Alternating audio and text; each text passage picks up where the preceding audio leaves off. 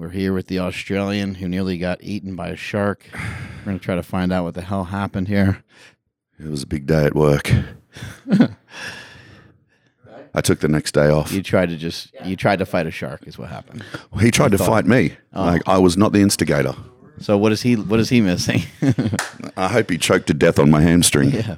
According to Charles Glass, but then again, what does he know? Yeah, right. Old dummy Charles. How old are you? 41. Oh, okay. We're the same age. Oh, really? December 10th. How about you? March 23rd. Oh, would you look at that? So I was just using the bathroom, and I don't know if this happens to you, but this has been happening to me more and more. We're getting close. We are. We're becoming friends. We're talking about bathroom. I think so. Yeah. Well, I pee, I do my business, and I go to put it back, and I still end up pissing myself. I thought I was done, and I'm like, I know what okay, you but mean. The business is over with. I peed, and then I just totally walk away from the toilet, and I piss myself. Really? Just Yeah. a little bit. Yeah, Just a little bit comes yeah, out. Yeah. It's, it doesn't happen all the time. Occasionally, you shake Yeah. it enough times, and especially after sex. Oh, It's just like, I don't know what's going on with muscles are too tight, can't get it all out. But generally, for some reason, I just forget to do my fly up. You can't. I don't know aim why. very Like, good. and if I'm getting older and it's just like common sense is going out the window, I forget to do my fly up a lot. Yeah, and I don't know why. after sex, you can't aim. Yeah, no. Like you might as well just face the wall. You just lay flat on the toilet with your doodle down. Yeah. You just pee like that. Oh yeah, if you have a boner, you have to do a handstand. Yeah, or in the shower. That gets to be really Against the wall, then you got to take it off and... that gets to be really difficult. But yeah, I got to figure this out because I got to stop pissing myself. This podcast interview just went in a direction I did not expect. It's going straight up. Yeah. We're starting out on the top. That's the way we do it. Anyway, how long you been training over at Gold's Gym for? Gold's Gym, is the mecca of bodybuilding. I've been coming out to California and America in general for a couple of years, probably since about 2015 when I started doing Shark Week. But it was just intermittently whenever they paid me to come out or had a show for me or something. And I started going to Gold straight away just because it's the mecca of bodybuilding. Did you kind of hear about it? Did you hear about it through some friends and stuff like that? Or were you already into like lifting and stuff? And I was somewhat into lifting. Arnold Schwarzenegger, obviously, he's trained there and he started his huge bodybuilding career out of Gold's, as well as a lot of other people. So you hear all the stories, and it's just, it's a name that's associated with weightlifting and fitness and California in general, I think. So as soon as I came out, I'm like, well, I got to train. Where am I going to train? I'm going straight to Gold's. And it's the thing I love about it is it's not what people think it is. It's not this spot where it's just full of juiced up powerlifters and bodybuilders. It's every walk of life. That's juiced up. Yeah. Well, you get that, but you also get the older people. You get the younger people. You get the unfit people. You get the fit people. You get the tourists. You get, every walk of life goes there for differing reasons. There's a lot of energy in there. Yeah. There's it's a very inspiring and motivating place to train. There's a lot of positive energy in there. When I was in there a couple days ago, I had the opportunity to train with Mike O'Hearn. That's always a lot of fun. Yep. That 4 a.m. crew. And Robbie Robinson was in there. Robbie Robinson is 67 years old. Oh, wow. He's still a professional bodybuilder. 72 years old. He still competes. And he's still shredded, still in really good shape. But when I was training with Mike, Robbie Robinson came over and was hyped up because we were banging out heavy incline presses, and he's over there in the corner doing his thing. And it's like, you see the 72-year-old guy there, that alone hypes you up, and you're like, man, I hope I'm still moving well. I hope I can still do a lot of this stuff when I'm older. And then he's getting hyped up by seeing us pushing those big weights around. So it gives everybody a lot of momentum. Yeah, exactly. That's what I end up loving about it.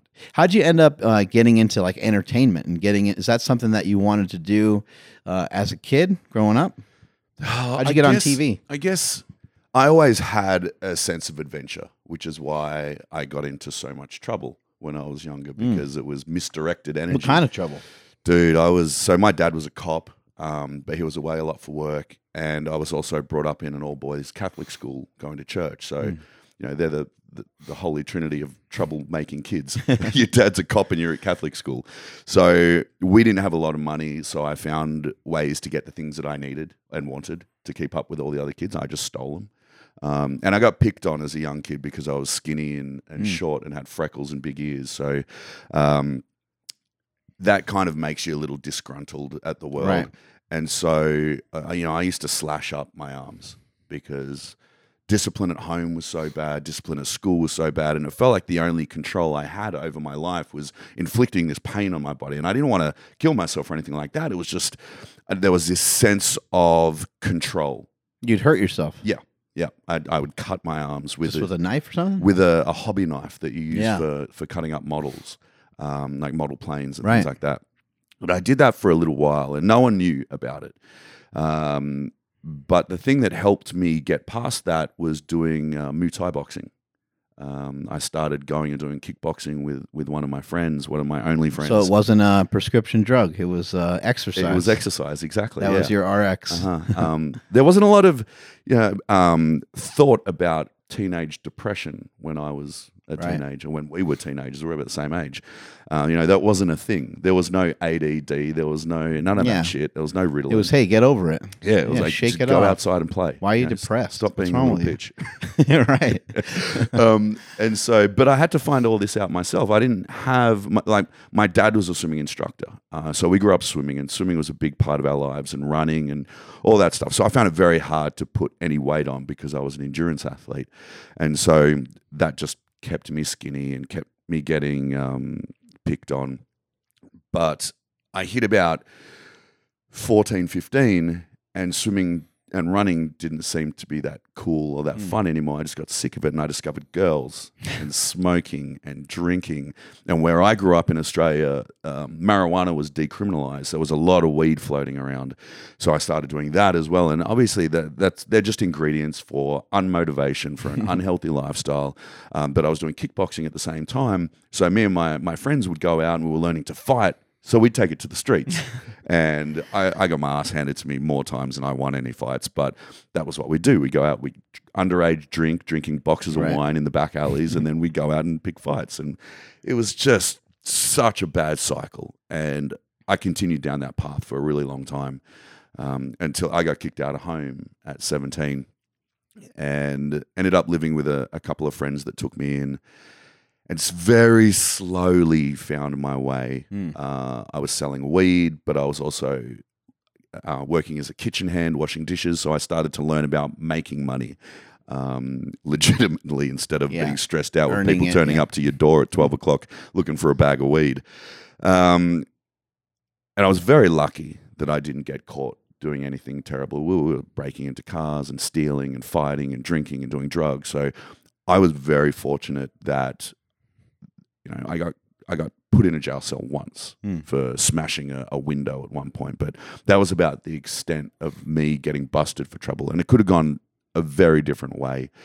But I was fortunate, and then one night I got jumped by 20 guys just before my 21st birthday. I was working behind a bar at a few clubs. I was still selling weed, and I got jumped and just got my ass kicked really badly. And that night was kind of a turning point where I realized that I had to get the fuck out of this city. I was living in Canberra, which is the capital of Australia. Not a lot going on in Canberra at that time. Before that incident happened, were you maybe looking for some change at that point? Were you kind of already thinking about it a little bit, or not really? Dude, I was always looking for change. I hated my lifestyle, but I just didn't know how to do it. Did it go against the grain too much of maybe the way you were brought up and the Catholic lifestyle and your parents? Were you kind of like migrating back toward, like almost like in your head, like this is wrong? Did you kind of always think that? Were you always worried about that? You wanted to get into a different lifestyle, perhaps? I think as you get older, the lessons that your parents instill in you become more prevalent. That's why they said that. Yeah, exactly. But when you're young, you're just like, I don't want to listen to that. I know everything. I'm fucking 19. I know the world. But I as much as I didn't do well at school through my teenage years, I still was very well read. And we had the full selection of the Encyclopedia Britannica. My dad always bought me books when he came home from his travels with the police, so I knew about the world. And David Attenborough was my idol, and all of these guys having adventures like Steve-O, that was what I wanted to do. But I didn't know how to get to that point from little old Canberra where I'm selling weed. It seemed like an impossible dream. But after getting my ass kicked, I knew something had to change, because it was just a downward spiral from there. It was just drugs and fighting and drinking, and stuck in a circular life of that shit. And I hated it. I wanted so much more, but I didn't know how to achieve that. So I realized that the first step was to remove myself from this environment that I'd become a product of. So I threw everything I owned into a tiny little car that I had no license for, and I left Canberra, moved to Brisbane, and tried and start again. And it worked somewhat for a while. I was working behind the bar of a strip club, and I was a rapper, as you do, as a white Australian. That's amazing. Yeah. So a little side note that we didn't know. It was kind of cool. We put out a CD. We opened up for Snoop Dogg in 1998. That's great. I'd quit the strip club because I thought I'd found my future career as a rapper, but not a lot of money in white rappers in Brisbane in 1998. So the financial struggles there came into play, and everything collapsed. And I was living in a house with one of my best friends with no electricity, no running water. We had to shower at the local pool just to get clean, to go out and try and find work, putting $2 into the car for fuel. And eventually I found another job working behind a bar, and that was just so unfulfilling. Right. It was just, what am I going to do? Am I going to do that lifestyle this? feeds into that. It feeds into more of that because of the nightlife. Mm-hmm. My dad has always said, and other people have said this over the years, nothing good happens past 11 p.m. Yeah, I've heard that many times. And as kids, me and my brothers were like, I think everything good happens after 11 p.m. Right. Like, isn't that when you get laid and stuff? Like, isn't that when all the fun stuff happens? Yep. But yeah, it can cause a lot of trouble. And then just in general, you're not as productive because the next day, what time is your day starting at 12 or 2 or something, right? And then it's a very repetitive lifestyle. What was something that helped you transition out of that lifestyle? Was there a single thing? Because, you got jumped.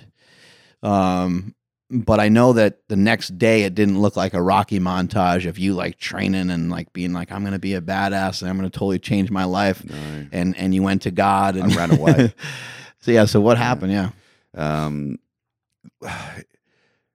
Man, honestly, probably calling mum, just asking for advice. Like my last vestige of hope. Right. Call mum and ask for some advice. And that's awesome, I think. Yeah. Well, there's always someone there for you. Right. It might not come in the most expected of places, and sometimes it is. Sometimes it's just calling home. And I'd somewhat rekindled my relationship with my family at that point. Not so much with dad, but with mum. Mum. He's like, you're still a punk bitch. I'm not talking to you. So I called mum, just saying, hey, look, I don't know what to do. I've left home. I've started again. I've tried to rebuild, and I'm in a worse spot now than I was before. It takes a lot of strength. Yeah. Sometimes it's, the last hope. Right. I didn't know where to go from there because I still had this dream of my life being something special, but I didn't know how. I was looking down the barrel of following the career path of my bar manager, sitting at the bar smoking a cigarette, all skinny and pale, and going home to his house in the suburbs. And I was just like, is that what I want? That's my future. Right. Fuck no, that's not my future. That is not what I want. So I called mum, and she said, why don't you talk to your brothers? Because my brothers were in the army. And I just thought, ooh, that could be my way out. And so I called them, and they just laughed at me. Like, there is no way you are going to make it in the army. They didn't think you were going to be able to change. No way. They just thought the military lifestyle is definitely not something for you. But if you do decide to do it, it's pretty good lifestyle. You get paid to travel, to play sports, to shoot cannons and all that stuff. They were in artillery. They said, just don't join infantry. because you're not going to make it. So I joined infantry. You took that challenge. You're like, okay. Man. Yeah. Well, it's kind of like when you think of the army, you think of soldiers. You don't think of the logistics officer. As much as an admirable job as that is, right? I wanted to be a soldier. And so that was a really hard transition. Yeah, there's got to be literally millions of tasks to do in any form of military, right? Not just being a maniac running around with a gun, which is what you're picturing. You're like, oh, it's going to be great. Yeah, which is something I probably should have done, like found a trade or where I learned to be useful in the world. Instead, I just thought, I'll just go and learn to shoot a machine gun and fire rocket launchers. And it was a lot of fun, but that was hard. That was a hard transition too. But the thing I did have in my corner was I didn't have another choice. By that point, it was I didn't have a great education to fall back on. I had no other skills except being a bartender and being a shitty rapper. Do you think you had some good discipline going into that? Like, were you typically a person that would show up to work on time? Were you dependable and reliable in some ways that you had like you at least had something going in to where it wasn't such a shock that you had to do this at this time? And look, at that point, I was very honest. I was very loyal. There was no way that I would steal from my employer or be late or not earn their trust. Yeah, there's got to be some qualities there. Otherwise, you will not make it, right? Yeah, exactly right. And over time of going through basic training and not having that alcohol and not having time to smoke those cigarettes or smoking that weed, my fitness came back from all those years of swimming and running. And so I went from being mediocre in the fitness area of being a soldier to excelling. And then I felt that sense of pride, not just in the uniform that I'd started to wear, but in my fitness and the fact that I could inspire the rest of the people that I'm training with and working with to do better as well. I think sometimes the things that you don't do and the things that you things that you don't do can be detrimental sometimes. So something like swimming or something like running that you had from when you were a kid, you didn't really probably realize all the different things it was doing for your brain. It was doing stuff for you physically. It was also doing stuff for you mentally. Yep. And when you got back to it, it sounds like it kind of opened up more opportunities for you. Well, when I stopped it, I just went down the gurgler. But as soon as I started doing that fitness again, and that's why it plays such a prevalent part in my life. And all of the good things that I do in my life are based around health and fitness, and they really have turned my life into something pretty amazing. So when the Army, I spent 5 years as an Army paratrooper, and I got to jumping out of planes with a big machine gun. You're a crazy bastard. I would never jump out. Would you still do that now? Oh, yeah. There's a spot down in San Diego that does accelerated free fall, so I want to go and get my civilian ticket. Damn. I just got to work out how to do that, missing a hand and a leg. I'm such a pussy. I don't think I could do that. I think maybe when I was younger, somebody could have maybe... You've got kids, though, yeah? Yeah. Yeah, see, I think it becomes a little different. I can barely different. Fly now, yeah. When I have kids, when you have kids, it's like... It's not being afraid of death. You don't want to leave them alone. You don't want to die unnecessarily. Yeah. Right. Whereas I don't have to worry about that. I've got my dog and I care about him. But this guy's got a huge head. Yeah, he does. Big head, big paws. He's a big boy. But so what was the transition from there? How long were you in the military for? I did 5 years with the Army, did some really cool stuff, snipers course, worked as a United Nations peacekeeper in Southeast Asia. And then, the Army taught me a lot about myself. Being a sniper sounds cool. Yeah, I didn't get to work as a snipers, but doing the course was pretty amazing. Yeah. Learning to really shoot.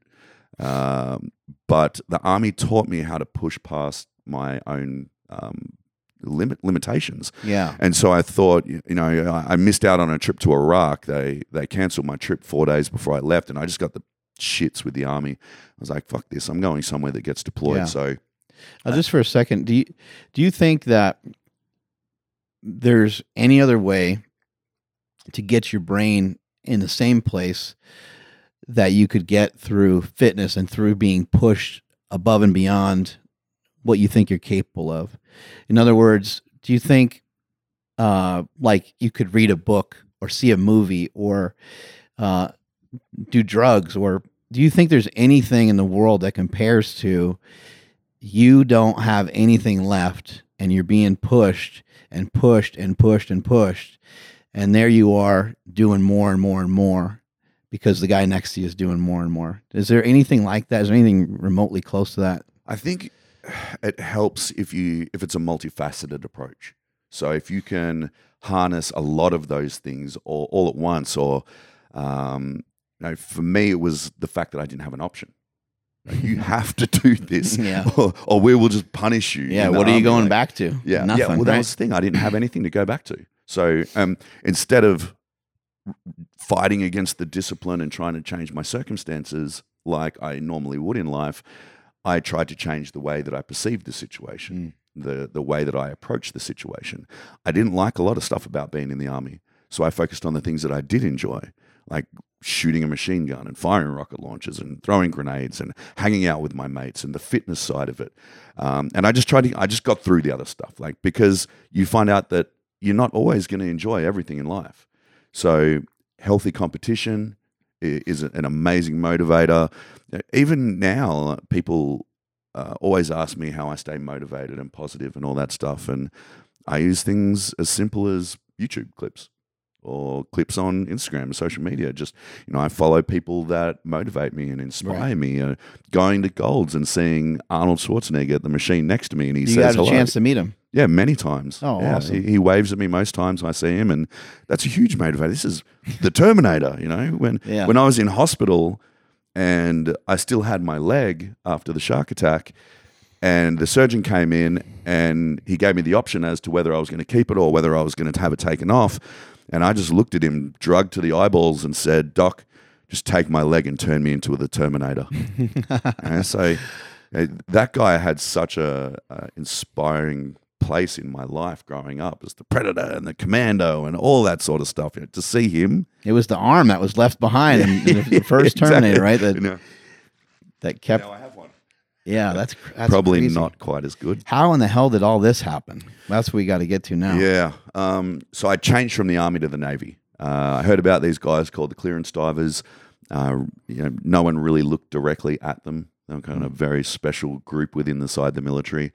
And the Army, having taught me how to push past my limitations, made me believe in myself a lot more than I had previously. So I thought, well, what's stopping me from being a badass like these guys? What's stopping me from being someone that other people look up to? Right. And I just said, nothing. I'm just going to give it a go. Just your own mind, right? I made it into the Army. If this is the next step, then let's give it a crack. And I went into training and selection processes, really freaking hard stuff, like 10 days of mental, physical, and emotional anguish. Swimming through Sydney Harbour in the middle of the night for 6 hours, folled by a half marathon. Pitch black, shark. We know there's bull sharks all through there. We really know that they're there now. 5 hours of PT on the soft sand at the beach, and mind games and breath hold and just all that shit. So 70% of my course quit on the first day. But I had this motivation whereby I am not going back to the Army.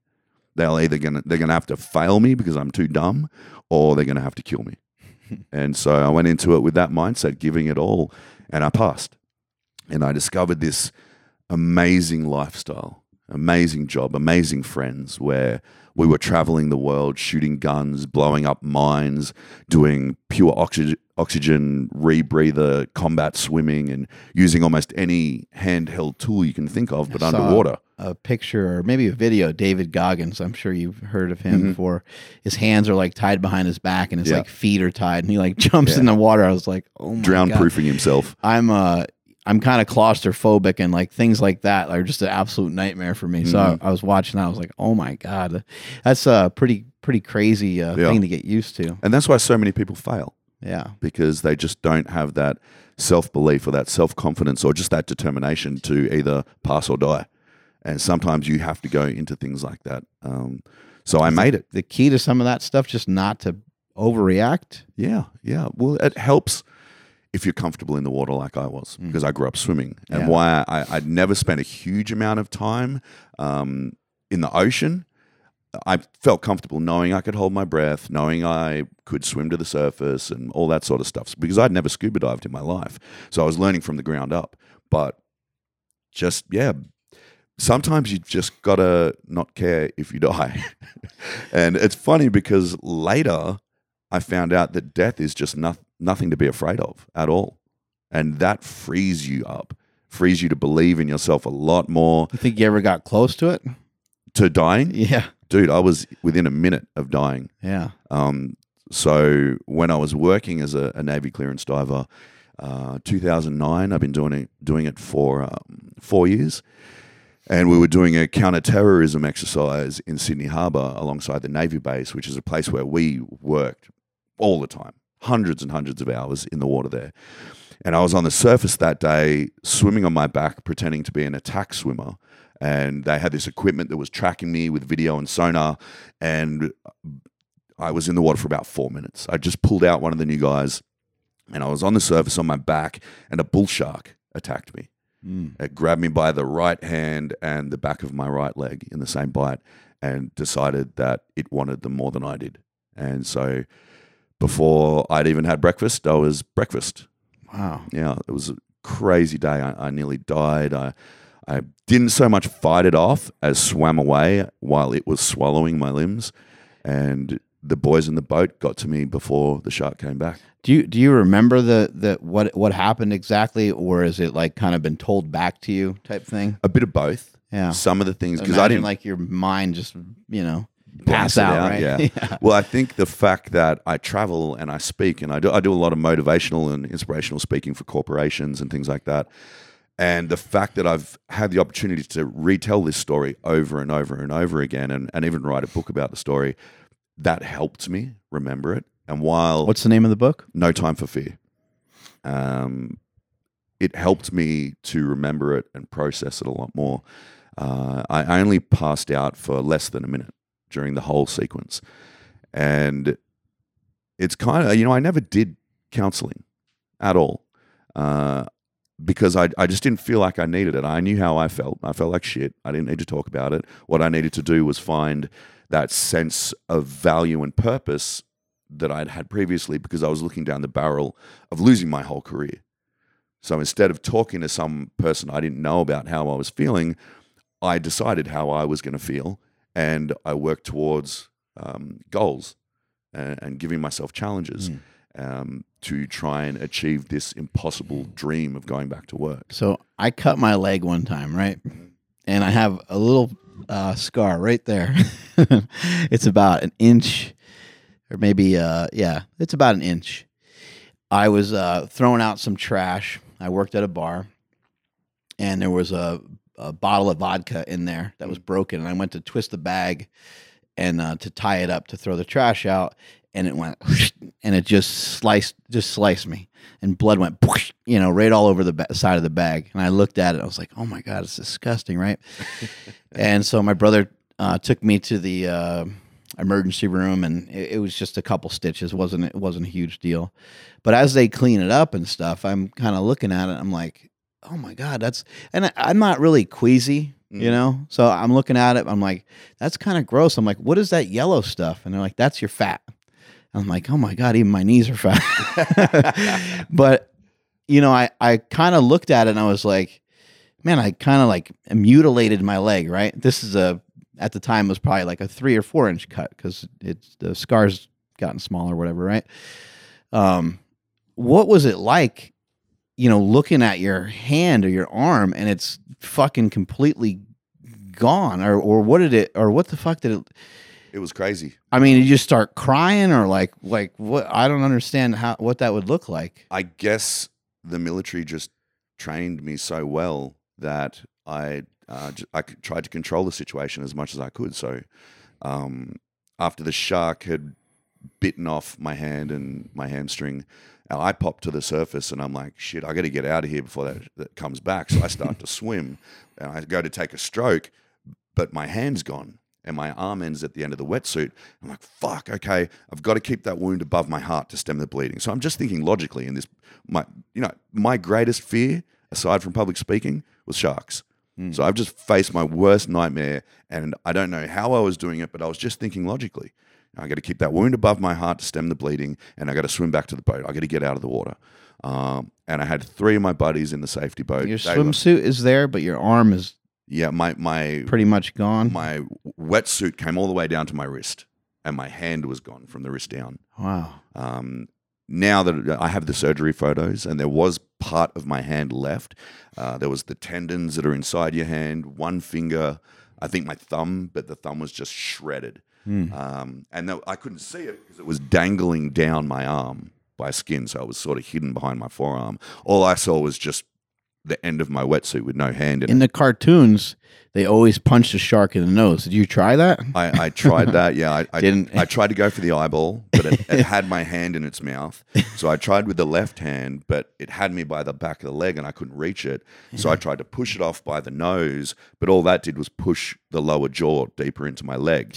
And so I cocked back to punch it in the head. And as my fist was coming in, it started to shake me.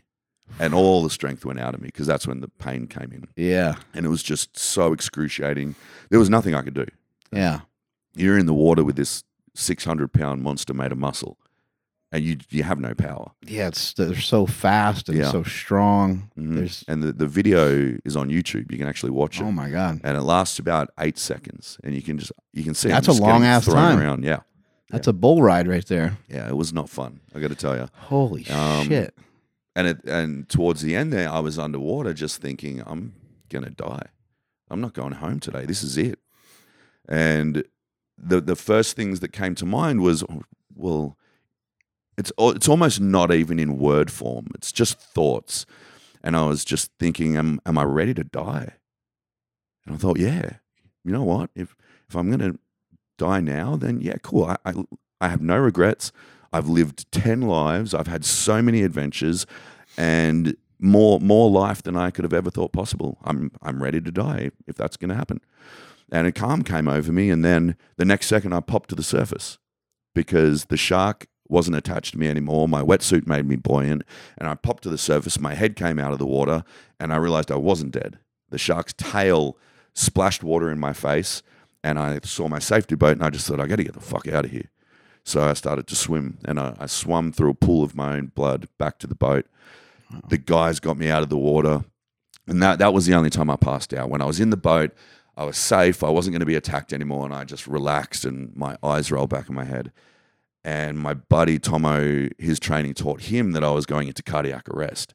So his training told him he had to stimulate my heart. So he straddles me. He starts pounding me in the chest, and it works. It wakes me back up, and I look over and my hand's gone, freshly eaten by a shark, and I look up and Tomo's beating the shit out of me, and I'm just thinking, today sucks.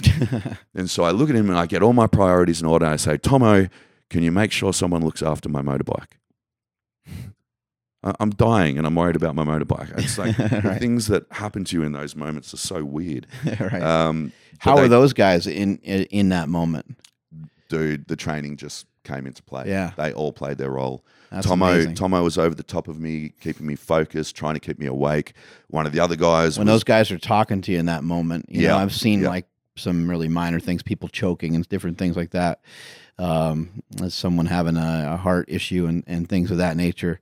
And when somebody talks you through it, hey, you're going to be okay. We're right here for you. Yep. It just really levels a lot of things out. Mm-hmm. I knew as long as I could hear his voice and as long as I could see his face, I was still alive. So that's all I focused on. But you know, imagine pulling your buddy out of the water and the whole back of his leg is missing. You know, and saying those words is one thing, but I've got the surgery photos, and to see the open, gaping shark wound in the back of my leg would have been horrific. One of the guys never dove again. I mean, what would be worse to get bit by? Nothing, right? I mean, I don't think so. Maybe an orca. Because it's just going to bite you in half. Yeah. But yeah, it was a shit day at work, man. Nearly died a couple of times. One of the guys had to stick his hand inside my leg and pinch close the artery to keep me alive, stop me from bleeding out. But the paramedics got there within about 15 minutes. They pumped me full of drugs, took me to just right there on the hospital. boat. Yeah, right up. No, we were alongside the pier. Oh, okay. So the guys in the boat got me up to the pier and tried to stabilize me as much as they could up there, while they were waiting for the paramedics. And then the paramedics came. They pumped me full of drugs because by that stage the pain had really kicked in, and like it was so agonizing. I was just begging them for drugs. And in the ambulance, I started to think I was going to die again because my blood levels were so low. I was white as a sheet, and they'd pump me full of morphine, and I couldn't breathe. I physically couldn't make my chest go up and down. So I started to think I was going to die all over again from not being able to breathe. So they coached me through that, and it basically turned into a bit of a pregnant lady Lamar's class in the ambulance. Because you're panicking. Yeah. Well, I was just, well, you can't breathe. What do you do? Yeah. I'm trying to whisper to them. I can't breathe. And so they coached me through it. They kept me calm. And thankfully, they got me to emergency surgery straight away. And I went in, and the next couple of days were a bit of a blur. I woke up at one point and looked down and saw my foot was still there. And I was just thankful for that. I knew my hand was gone. I'd seen that. I'd processed it. Nothing I can do about that. But if I can keep my leg, maybe I can keep this job that I love so much. And that was all I was concerned about, just keeping this job that I had fought tooth and nail to get into, because I didn't have anything else. And the things that were running through my mind was, I'm going to have a worthless life. I'm going to be in a wheelchair, and people are going to pity me, and I'm going to have this horrible rest of my life. I'm only 31, 30. What am I going to do for the rest of my life? I was terrified. And that fear eventually turned into a very powerful motivator for me. When you were like in the hospital and stuff, I would imagine you go back and forth between being angry about the situation and then also probably being grateful that you're still alive, right? That battle must have went on for a long time, and the healing process for this must have taken a long time. But look, to be honest, I never really had a lot of anger about the situation. It wasn't like I would lay in my bed fuming.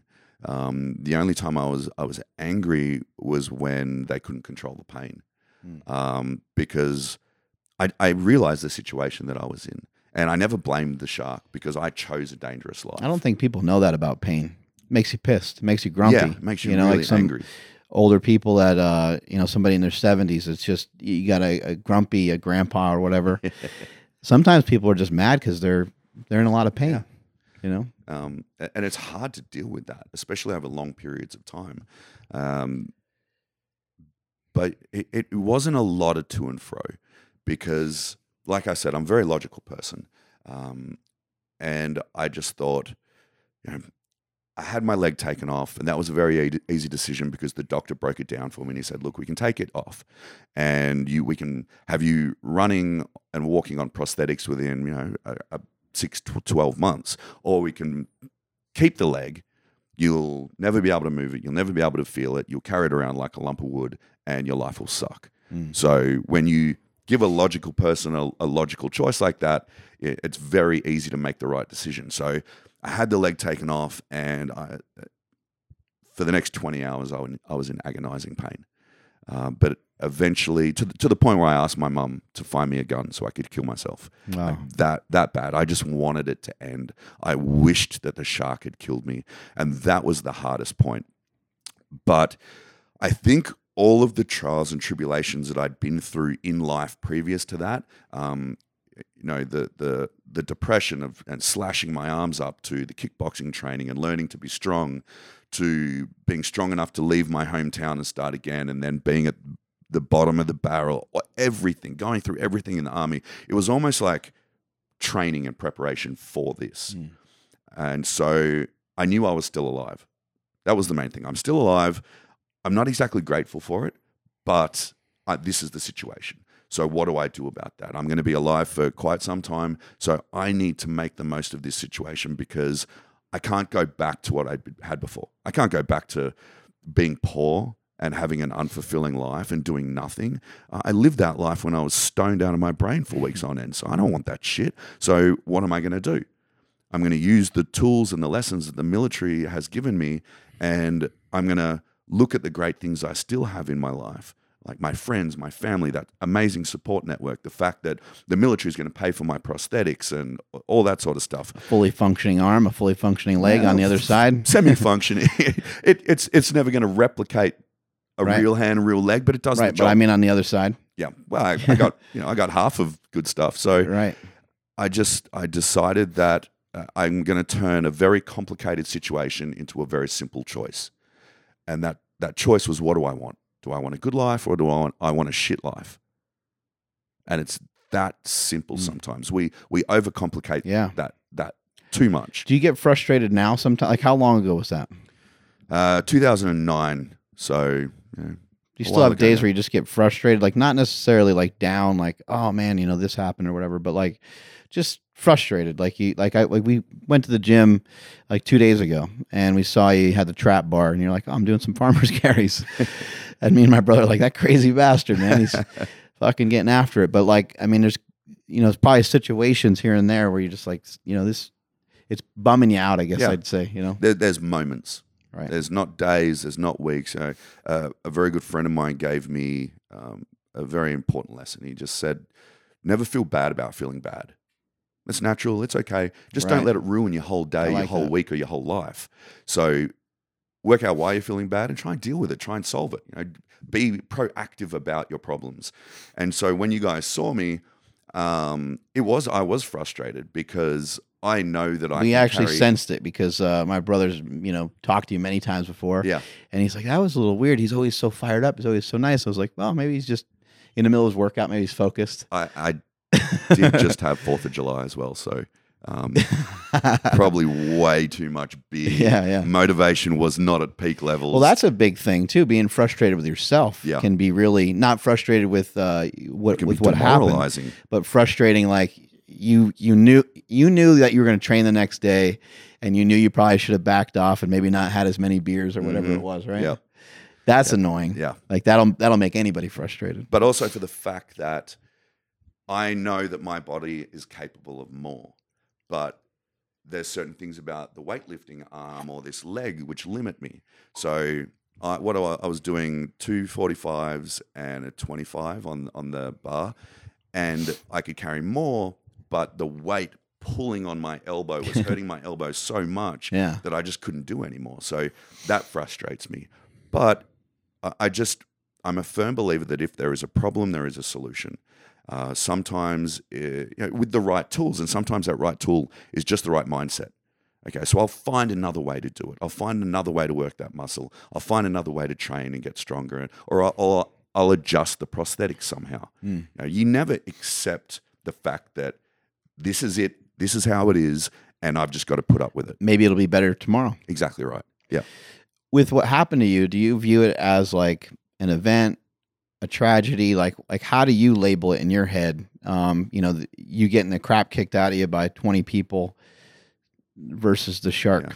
I love it when I get questions that I've never been asked before, like smart questions like that, because that's a big thing, how you view the situations in your life. And it's exactly like that. It's just an event. And people laugh at me because... Well, let's, you break it down, right? You obviously didn't invite that situation, but you did kind of sign up for it. They did tell you that there's sharks in the water. Yeah. And other people chose a different route. 70% of the people said, you know what, man? Like, this training is really hard. There's sharks in the water. I heard what you said. I'm getting the fuck out of here. Yeah, exactly right. Dude, I chose a dangerous life. Right. Because that was fulfilling for me. I felt like I was a badass, but I also felt a sense of pride in my uniform, in the fact that I was serving my country. I was a representative of my country, and I was physically doing things that a lot of people can't do. So jumping out of planes, shooting guns and rocket launchers, traveling the world, being a peacekeeper, diving, playing with bombs underwater in water that you can't even see the hand in front of your face, and putting together bombs and mines and all. Wow. I chose that life. So you can't get upset when something goes wrong. It's why would you do that? Don't be a dick. Like, you chose that situation. Things can go wrong. And so if it does, you just deal with it. So for me, it's an event. It's something that happened. I don't anchor my whole life off that day, even though a whole new career and a whole new lifestyle has come out of that turning point in life. Does it ever get to be too much? People asking you every day, like little kids and stuff, man, what happened to your hand? Or like, yeah. I like never get upset with kids, though. I mean, sometimes probably just like, my brother and I, we had our oldest brother pass away years ago, and people still, because they see bigger, stronger, faster. Mm-hmm. And sometimes people don't know, and so they'll come and sometimes they'll come at you sideways. You're not thinking about it. You're not paying attention to it at all. and someone would say, "Oh, how's Chris doing?" I'll say, "Oh, Chris is doing great. Lives in L.A. and he's having a good time. He's getting in better shape. He's made some big changes." And they'll say, "Oh, how's Mike?" And it's like, oh, like that just hit me out of nowhere. With your thing, it's very visual. Yeah. I'm sure you get questions all the time. Does that ever get to beat you up a little bit? It does, yeah. I'm totally honest, yeah. It kind of the weird jokes too. Sometimes, yeah, really insensitive people just. I think sometimes questions. Maybe it gives you better perspective on like people joking around about like race and people joking around about things they can see. Yeah. Like, oh, they make a black joke because the guy's black, or they make an Asian joke because the guy's Asian. Does that make you a little more sensitive to some of those things where you're kind of like... I kind of think I always was. Yeah. Like I'm not a super insensitive person. I think I am anyway. I would never do that about someone. My mum always said when I was a kid, there for the grace of God go I. Right. So there's... You could be in their shoes. Right. All it would have taken is a tiny little change of circumstances, and you could be that person going through what they're going through. So why would you ever judge someone else? You got the friend that's heavy, or you got the friend that's short, and it's like, oh, you're short, and every other joke's a short thing, and every other joke's a fat joke, and it's like, just give it a goddamn rest for a second. Exactly right. So yeah, I understand at the same time that if I saw a half robot dude walking down the street, I would be curious as well. And I'd probably have a look, and I'd probably be a little sensitive. I'd try and not look too long. Wearing sunglasses, it's almost like people think I'm blind. Like they can't see where your eyes are looking, so they just feel you're readily available to them to be stared at. And they're just like, oh, shit. Have you told anybody about the penis? The penis? The mechanical penis that you have. Dude. Luckily, it was a cold morning, and I'm a lefty. Oh, okay. And I had some shrinkage going on. Otherwise, I would have been a triple amputee. So, small blessings. But I never get upset with the kids because they're usually quite funny. It's grown adults that just open mouth stare at you, which I'm just like, are you for real? Right. Or like, I've had council workers, like this old Asian woman back in Sydney, yelling at me from across the street. Just going, hey, come here. I'm like, no. What happened to your leg? Fuck off. And it's like you walk away from that so angry, but you just got to breathe, let it go, and realize sometimes people are just fuckwits. That you can't do anything about it. Some people are just, they have no idea. Don't let it get to you. Go and do something that makes you happy. You can't let it weigh you down too much, right? Like, obviously, they've got their own issues. Right. And I have, I trained myself into being, generally speaking, very, very happy, very positive, very motivated. And it just came through practice. Do you remember a moment where you started to make some progress with the recovery from all this, and you started to be able to maybe run or swim or, do something at the gym? And you're like, oh, like this is kind of cool. Or did you communicate with other people that were amputees or something like that got your spirits lifted? Yeah. There was some of that. There was times where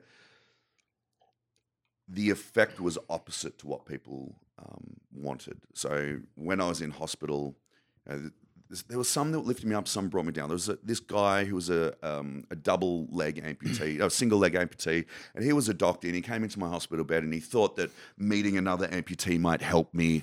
And so, I'm drugged to the eyeballs on ketamine and morphine. I'm tripping out a little bit, and I'm just going through this terrifying process. And he comes in and he's just like full of beans. He's like bouncing around the room, and he just like takes his leg off in front of me and shows me his horrible scars. And I'm like, this is the fucking worst thing he possibly could have done. And it just crushed me. And I'm like, oh, great. I gotta like it's a little early on. Yeah, a little early. Too early. A little early for and this. And then things like, I'm finally training. I'm back in the gym. I did it all myself. I had no rehab hospital, nothing like that. It was just me and my buddy who would drive me to the gym, and I'd get in there and I'd try and learn to use my body again. and I'd start to get stronger and I'd start to get fitter. And then all of a sudden, I've got bone spurs growing out the end of my leg, digging into my flesh. Crazy. To the point where I can't walk and the pain is killing me. And I've got to go back in for another round of surgery to have that removed. Then I've got to wait for that to heal up again before I can walk again. And that happened 3 times. And then I had a bursa removal on the end of my arm. So it's like, every time I get to a certain point, and then I've got to go in for surgery, and I come back down, and I can't train. I can't work out my arm. I can't work out my leg, and it's really demotivating. But what I realized was, yeah, that sucks. I can't walk. Get your fucking crutches. Go back into the gym because you've still got an upper body to train. Just because you don't have 2 legs to do squats doesn't mean you skip leg day. You just get really good at pistol squats. I got a really bad tendency to focus on stuff that I don't have. Yeah. You know, like just for example, like I'll be in the gym, like at my own gym, I make a lot of my own products and stuff. And so like I'll like search around for a specific pair of elbow sleeves that I feel like using for the day, but it's just, I don't need them, you know, but I have a tendency to focus in on things that I don't really need, things that I don't really actually even want a lot of times. And I've noticed that I recognize that about myself. So a lot of times I'll just say, you know what, focus on the shit that you can do. Focus on the things that you do have. Yeah, exactly right. Be happy with those things and just get the shit done. Yep.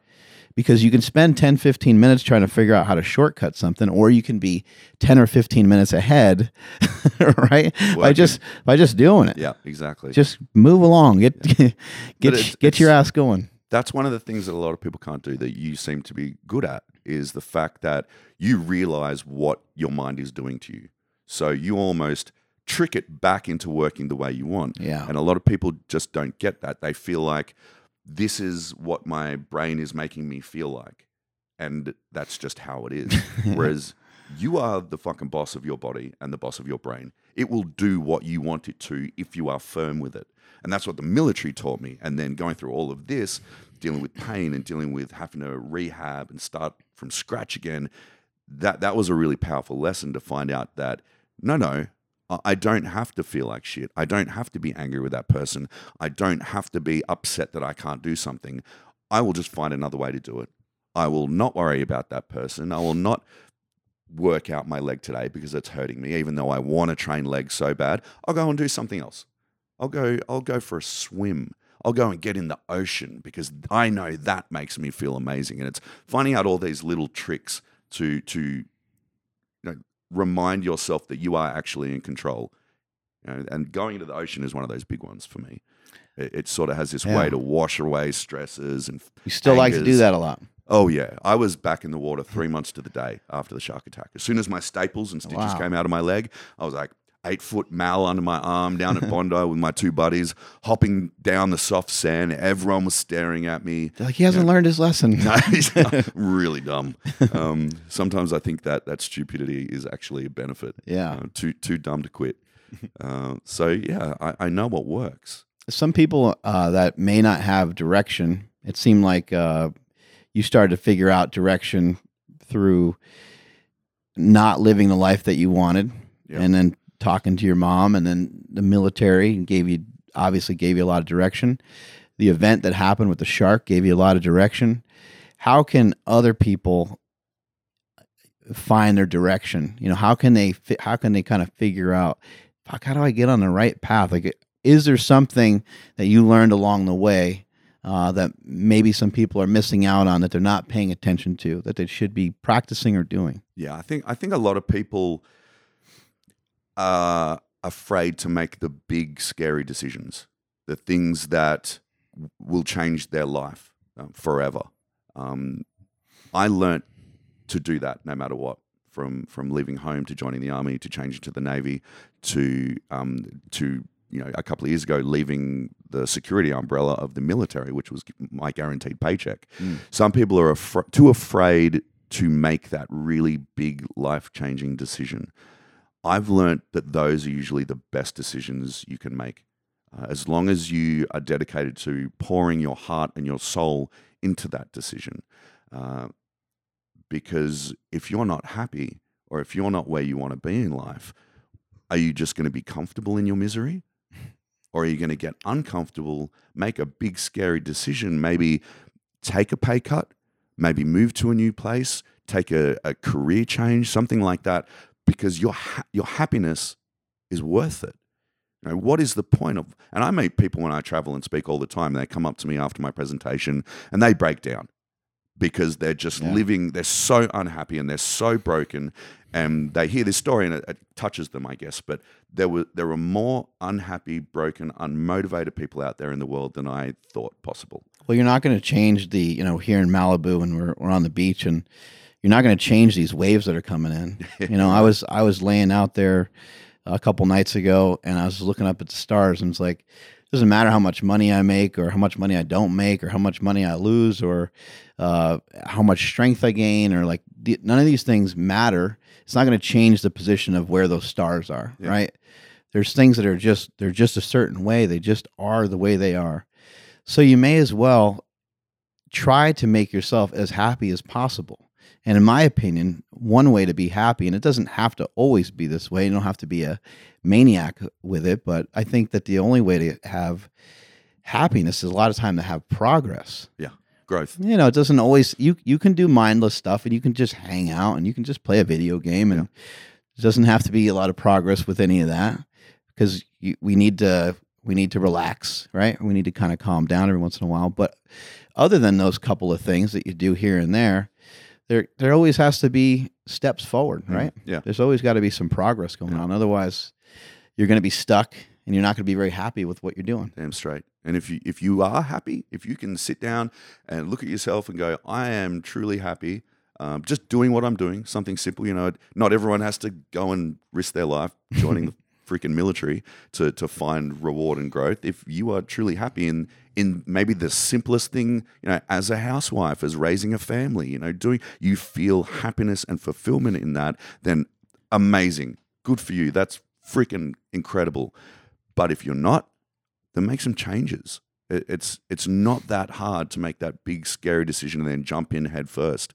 I ended up going back to the Navy for 3 years working as an instructor. But I was working sometimes 70, 80-hour weeks, trying to train the students under me, trying to keep up with my buddies, trying to keep my fitness level at the same time while instructing these guys. And it was killing me. I bet. But I didn't have anything else. I wasn't trained to do anything else. So when I decided to leave the military, that was terrifying. So I just knew that it was worth it. I think one of the strongest pulls is, it always goes back to your own identity. And our identity is like not necessarily who you think or you feel that you are, but it's your perception of the way other people think of you. Sometimes. And it's a weird kind of jacked up thing to really try to sit there and think about what the hell that means. But you're the military guy. You're the guy that got half eaten by a shark, and that's you keep getting pulled back to that. Mm-hmm.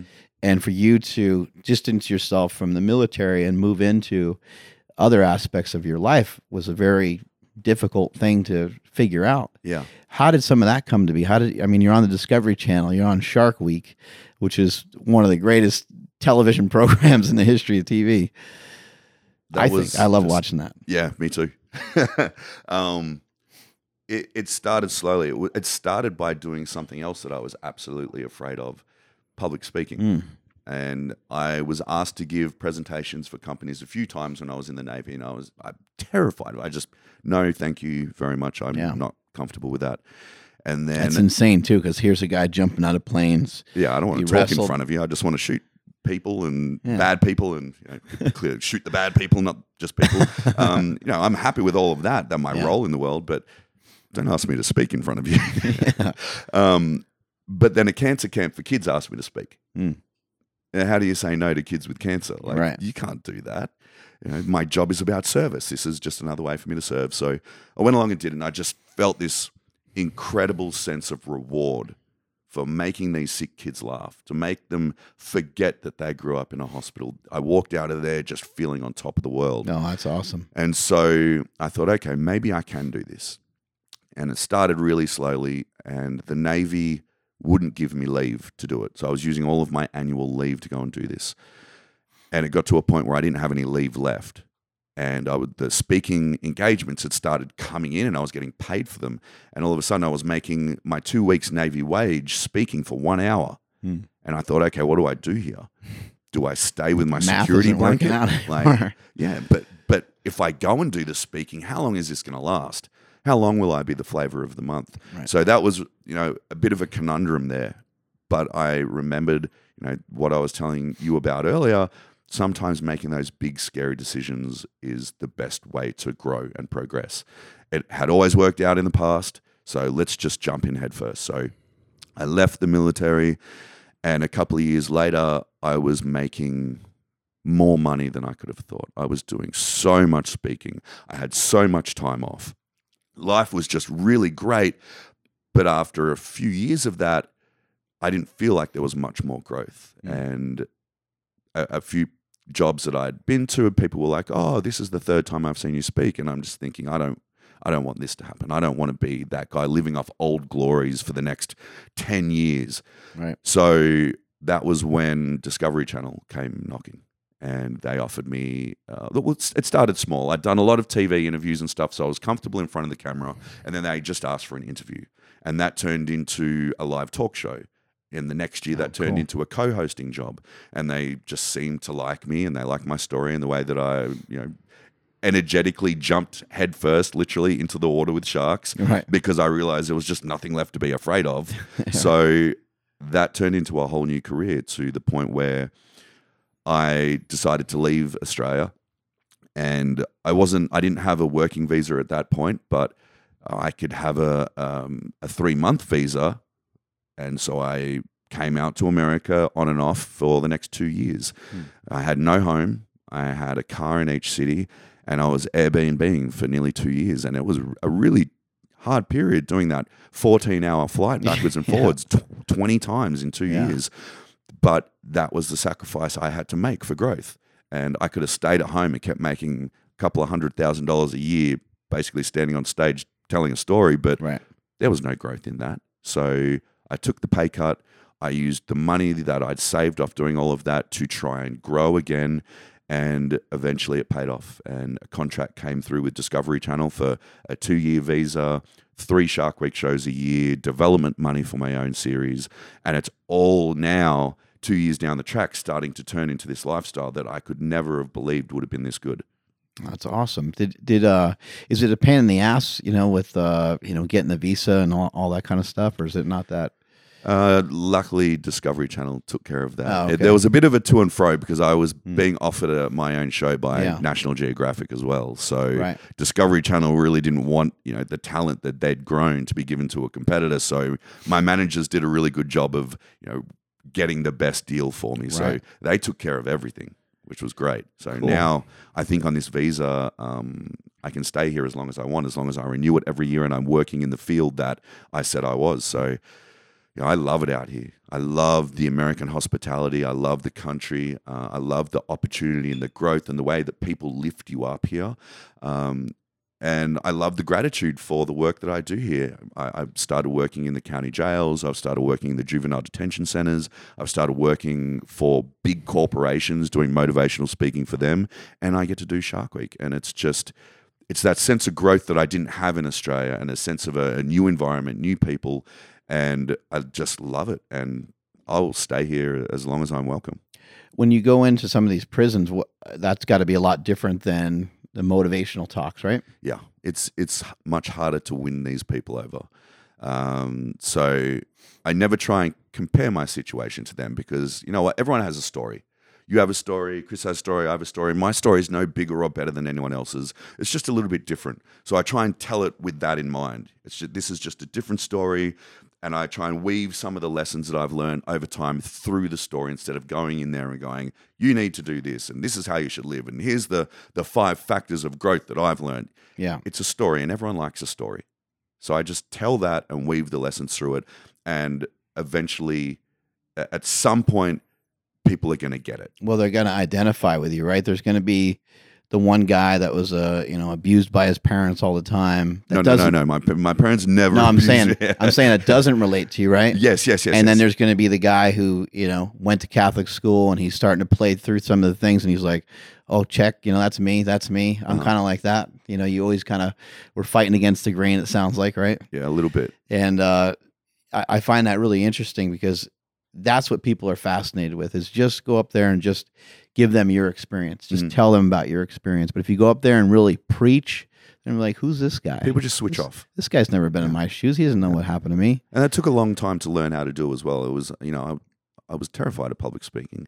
So a lot of the times when people were giving me advice, I would just shut my mouth and listen. I still do that on the Shark Week shoots from a lot of the people that have been in the industry for a very long time, because they know what they're talking about. And the one thing that they might say might save my life when I go 110 feet down and swim with great white sharks without a cage. So I just shut my mouth and I listen to people giving me advice. And some of it's bad advice, some of it's good advice, but you get to choose what you take on board. And one of the most powerful things was when I was told by a very famous Australian woman that I'm just too damn military. She's like, this happened and this happened and this happened. You give it a military story. You need to give more vulnerability. You need to give more of yourself. And I went away from that just thinking, what the hell does she expect? Like, be vulnerable? Yeah. I'm a soldier. I'm a clearance diver. I've been trained not to be vulnerable. What does she want me to break down and cry? And I'm like, I don't know how to do any of that shit. But then I thought about it and I got on stage and I just tried to give more of myself. Like I tried not to just be the tough military guy. This is what happened. This is what happened. All the things you were talking your brain out of going into, you just tapped into some of that. Exactly right. Because there was those feelings, but you suppressed them because you're a savage. Yeah, the sense of vulnerability of wanting to die. Right. Telling that story of being in so much pain, all I wanted to do was die. And people started to cry. Yeah. And that was an amazing feeling, not to make them cry, but to be able to take them on this emotional roller coaster with me. And then people started to pass out. So I started showing the surgery photos and talking through all of that scenario. And now I've had 54 people pass out. Wow. 52 men. They're just like... Only 2 women, yeah. Wow. So it's become this really fun thing for me to do. I get to share the absolute lowest points, the absolute highs, and everything in between, and all the little tools and lessons I've learned along the way. And it works. I know it works because social media is an incredible tool of communication, and people write to me and tell me, and they go home and they tell their kids, and their kids look me up and follow me. And it's just such an incredible feeling to be able to reach people and help their lives that I might never get to meet. Right. It's an incredible feeling. When you're doing motivational talks and you're on TV, people have a different perception of you. They're looking at you and like, oh man, that guy's life, like is privileged, or however they want to view it. Maybe there's a view that you're super determined, you got there, but they don't relate it to them. And when you show all the things that you went through to get there, everybody's been, like you said, everyone's got a story. Everybody's been through something. Yep. Maybe it's not as crazy as some of the things you've been through, but everybody has been through something, so they can at least relate to that on the surface. Yeah, and exactly. They kind of identify with that a lot better. When it comes to your prosthetics, so this happened almost 10 years ago, right? Yep. How has the technology advanced? Or you kind of have the same setup you've had for a long time? At the top of the line, which is what I have, I'm very, very fortunate. The military looks after my prosthetics and they give me the best. I've had 3 leg upgrades. The original was the C leg. The second one was the X2. This is the X3. So it's gone from not being waterproof and just a very good walking leg to this is fully waterproof. It has a running mode. The balance is better. What's the way that it functions better. Running mode? So does it assist you're running a little bit? Yeah. It has a lockout mode, a free swing mode, so I can ride a push bike. But I can just get up and I can run on this leg. The only problem is this foot isn't a running foot. So I kind of look like an old grandpa chasing his kids around. You'd have to change. Flat-footed, yeah. You got to change the foot. But the arm has also changed. This is only one upgrade. The old hand I had, it was just very flimsy. It looked very robotic, and I used to break it every week. And so I upgraded to this one, which is called the Michelangelo. So people that can't see what's going on right here, his hand is in like this black glove that goes all the way up to his elbow. And how are you able to actually move the hand? Because you don't like where are you missing your hand from below the wrist? Yeah, just above the wrist. So is it the same way you would normally move your hand? It's not. It's so how I do it is inside the hand is a lot of the electronics. My arm comes down to just there, just above my wrist, and the socket holds the batteries, what they call the brain, which is like the CPU. It also has the on and off switch there, which doubles as a magnetic charging port. So I have to plug that into the wall every 3 days or so. And then there's a sensor on the bottom here. There's a little hole just there on the bottom of my forearm. And then a sensor on the top. So what I do is instead of opening and closing the hand, that sort of motion, it's almost like making a fist and drawing the bottom of your fist towards your elbow. And flexing that bottom forearm muscle. Yeah. And that will close the hand. If I want to flex it open, I flex back, and the sensor on the top of my forearm picks up that muscle activating, and the hand will open. So I just basically doing that backwards and forwards with my wrist. If I want to change the grip, I give it a little flick like that. So this is neutral grip at the moment. I give it a little flick. You can hear it beeps, and then it goes to beer drinking grip. This is like, I call it man grip or beer drinking grip. So this is how I shake a man's hand, because it's very firm. You know, men have bigger hands, so it's got a wider grip and it sort of clenches down. And then there's the girl grip or neutral grip, and that's, I don't like to hurt the girls, so I give them a little bit softer. But it's it's a $90,000 holding device. Right. I'm never going to play the piano with it. I can't lift weights with it because the fingers will snap. But it's amazing. Can you pick up like 30, 40 pounds with it? Like, yeah, it's enough. I can carry a bag, and I can hold a beer, and I can shake hands, and it looks much better than having nothing hanging out of your sleeve. To have this, it looks cool. It looks like a hand in a badass black glove. So when we went to shake hands at the gym, you had your lifting hook on. What is that? What's involved with that thing? So I've got 2 weightlifting arms, which are much more durable than this one. One is for pushing, so it ends below the elbows, so I can push to full extension, and that's for bench press and all that sort of stuff. And there's an attachment on the end, so you can do almost every exercise in the gym. Yeah, basically, except for I can't do heavy deadlifts, and I'm not very good on the free bar at squats because I can't rely on my right robot leg to stop it from bending. So if I lean on it, it'll just keep collapsing. So I find I use the Smith machine. I just don't do heavy deadlifts, but basically everything else with the right tool. I've got another weightlifting arm that goes above my elbow, a bit like this one, and that holds all the weight. I can do chin-ups with 45-pound weights, and the arm won't come off.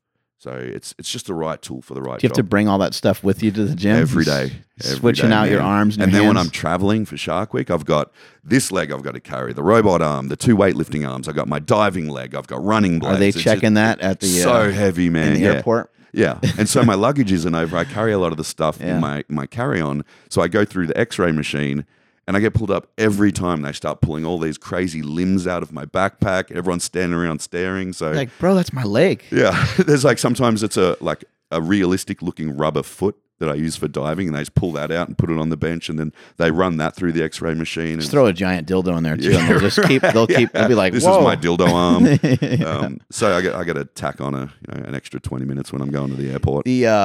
As far as the leg goes, where is your leg? Where does the bottom of your leg end? My leg goes down to just above the knee. Oh, okay. But my hamstring isn't my hamstring. What they had to do, because if they removed above the wound, which normally they would, like in an amputation, they would have had to take my leg off just below the hip, which makes you a hip disarticulate amputee. Makes life really hard because you don't have a limb to put a prosthetic socket on. So they worked out a way to salvage the limb.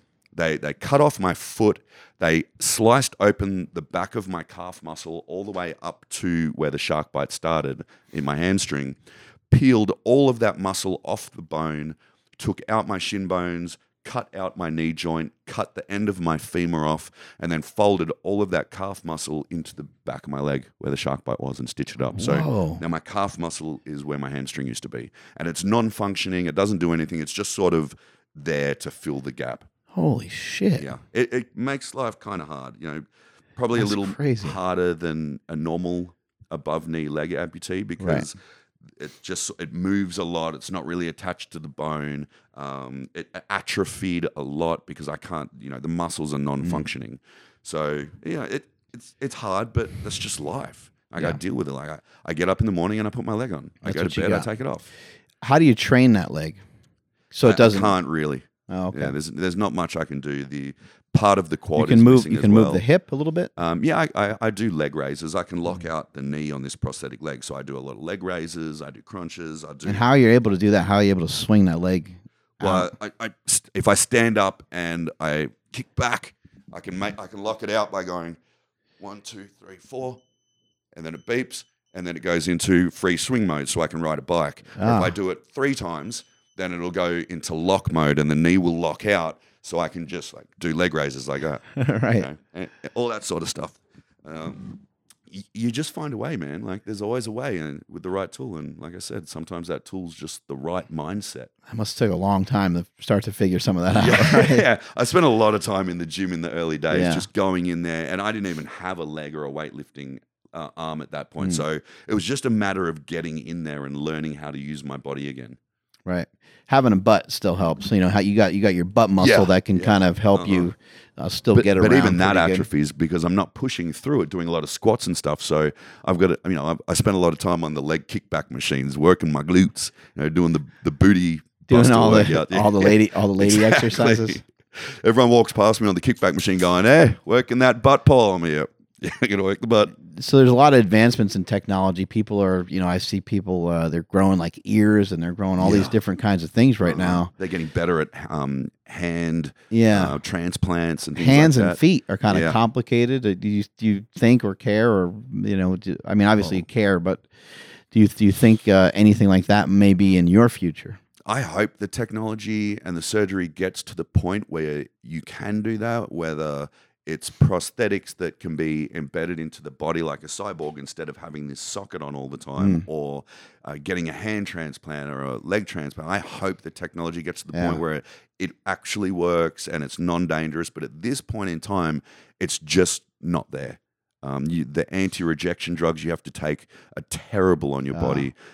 Just the recovery time and the fact that it's not guaranteed the nerves are going to grow. So at this point, I'm not going to be a guinea pig. I'll let other people do that.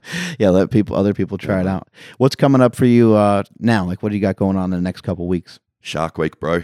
Yeah. Shark Week starts July 22nd. 3 new huge shows. Really can't wait for them to come out. I did 2 back-to-back just in the last couple of months. The first one it's called Shark Wrecked, and they took me and a British Special Forces guy off the coast of the Bahamas, 2,500 feet deep water. They blew up our boat, and then they chummed the waters. So it's kind of simulating, we're in wetsuits and fins, and we have masks and snorkels, sort of simulating 2 guys coming back to their boat after spearfishing. They've got all their bait and fish on the boat, and then it blows up. Yeah. What do you do? How do you survive surrounded by sharks? So we spent 2 days and 2 nights in the water, in the ocean, drifting through the Atlantic. No water, no food, surrounded by sharks. They intermittently chummed the waters to put the sharks into a predatory mode. My buddy had a short pole. I had nothing. But at nighttime, we did have a netted pen we could get into, and it was just too dangerous, too dark. We couldn't see anything. And it was really lucky we did too. They'll see in the show that sharks got super aggressive at night. They actually woke me up at one point when in my, not even sleep, but stupor, by ramming the cage. Oh, shit. Yeah, it was pretty crazy. So that was one way to wake up. Sorry? A hell of a way to wake you up, right? Dude, so I didn't even, I was just sort of feeling this bumping at 3 o'clock in the morning. It's pitch black. I can't see anything except 2 feet away from me. And I wake up and the cage is still knocking. And then this fin comes up right next to my head because I had my head on the edge of the pen. You're like, not again. Just to rest my head on something so I could try and sleep. This freaking fin comes up right next to my face. So I didn't really sleep much after that. And then we took Ronda Rousey down to Fiji and put her through some crazy shark experiences, and she's never even dived in her life. So sounds like you're ready for some action movies with all these guns and rockets and stuff that you've been jumping out of planes. Trying to convince them to give me flamethrower arms or Wolverine claws, or just make me a Bond villain. I don't just put me in, coach. Yeah.